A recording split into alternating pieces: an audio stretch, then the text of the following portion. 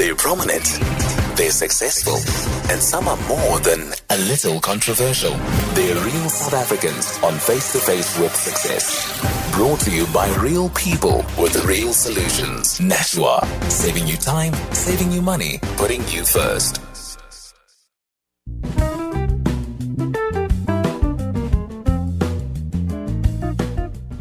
You're listening to Face with Success. I'm Nikiwe Pikicha.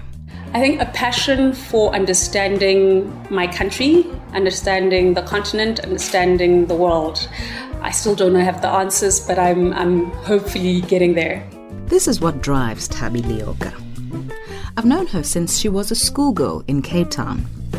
I'm reminded of this because the day we meet in the boardroom of her offices at Argon Asset Management, she's wearing a blue top, a colour similar to her school uniform.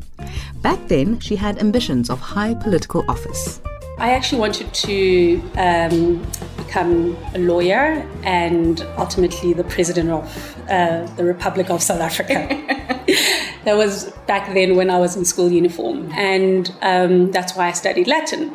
And then when it got to university at Wits, I found law quite boring and a bit slow, and it was during that time when you had like Ally McBeal and Law and Order, and they were so fast-paced and interesting. And I just thought, gosh, I'm still trying to study constitutional law. And so my brother was doing economics at the time, and I'd read his textbooks, and I thought this is exactly what I want to do. Mm-hmm. Then I moved over to economics. Okay. And has that completely changed your world? It has. It actually has brought everything together. So the study of economics it's actually a social science with a bit of maths and stats, and it has helped me understand what moves the world from something as micro as something like the manufacturing sector or industry, and how that impacts on growth and how people respond to it. And also it helps find solutions on unemployment, to how to grow the economy, to how to position your country in a regional perspective, but also a global perspective. Economics as a field is still male-dominated. This is especially the case when it comes to who is viewed as an authority and influential in topical debates and who gets quoted in the media. Thabi is fast becoming the go-to economist for many major media outlets and is also becoming a role model for young girls. I appreciate that a lot of the time it's young girls who want to become economists, and I accept that I may make a small contribution to their life, and in terms of trying to get them into this, studying economics, and also get them interested in the subject. And also, I think that a few years ago, many women didn't study economics to become an economist. I think it was just an elective, and every time they do ask me, and I think maybe I appeal to them too, because I guess I look younger than I am, and having a black woman there, somebody they can relate to. And then they come to me with excitement, and I tell them, no, you have to do at least your master's, and they crawl back.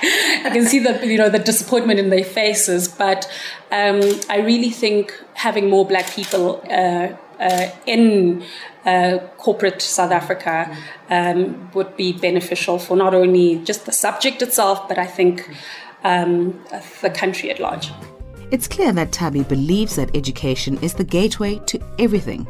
This is something which was instilled by her parents. I was fortunate enough to have gone to good schools and private schools from Great North, and that obviously has had a positive impact on my life and shaping who I am and also the goals that I have.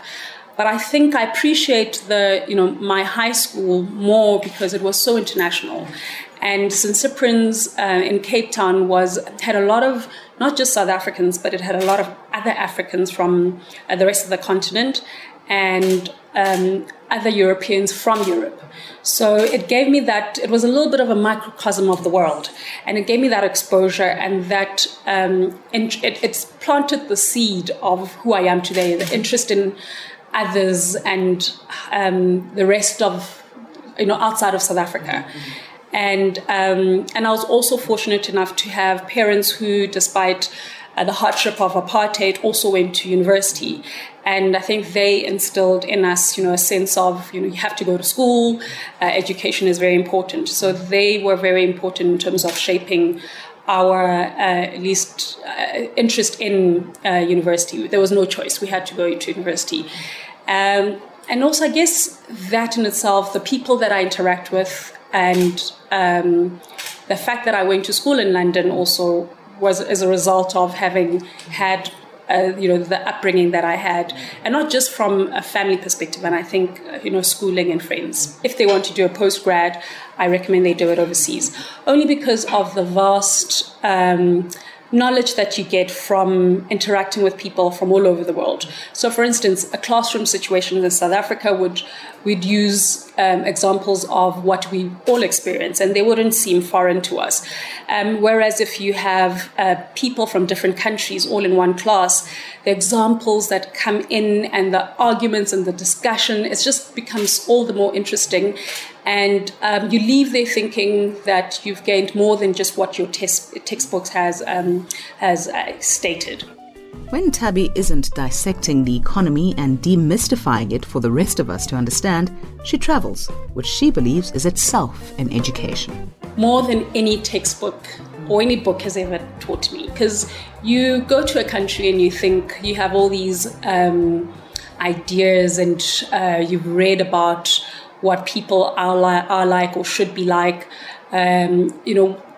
Traveling to countries like Venezuela when Chavez was president, and you hear all these terrible things, especially like Western media, about how problematic and troublesome and what a horrible leader Chavez is. And then you travel to Venezuela and you think, wow, the socialism there is what stuck out for me. That the way poverty was just, the way he focused his fiscus on changing people's lives, especially the poor. I thought that was quite commendable coming from a country like South Africa and a continent like Africa. So I'm always taken aback by my preconceived ideas of the place, and when I get there, the things that I expect are always turned around. So that's what one of the lessons I always learn, and that we are all the same as humans. I think I travel a lot on on the South American continent, and it's no different to traveling on the African continent. What people eat, the way they dance, the way they speak, their animation, they're so loud and animated and laugh loudly, just like the way we do back home. So what's next for this ambitious globetrotter? I think that I don't have an enough grasp on the macro and micro of the rest of the continent. And I think that, as I said earlier, there's not enough contribution in terms of literature on economies on the continent. So I'd like to do that. I feel that also, being a South African who was brought up under apartheid and watching my country disintegrate, I think one day working in government is something that I'll do. Maybe at the Reserve Bank, possibly as one of their governors. I do keep telling them that. I was like, call me when you need. Call me when you need me, when you're ready for me. So that's what I do. But what I'd like to achieve. But somebody who has always kind of stood out for me, and a person who I admire greatly for who she is, what she represents, is Christine Lagarde.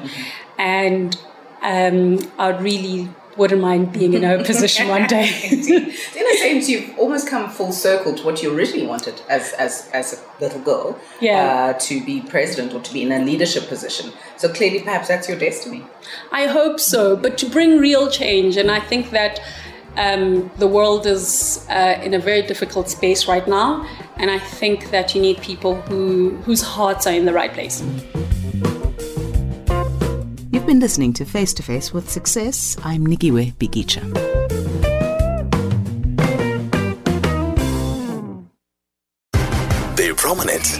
They're successful, and some are more than a little controversial. They're real South Africans on Face to Face with Success. Brought to you by real people with real solutions. Nashua, saving you time, saving you money, putting you first. Find more real success stories at thesolutionslab.co.za.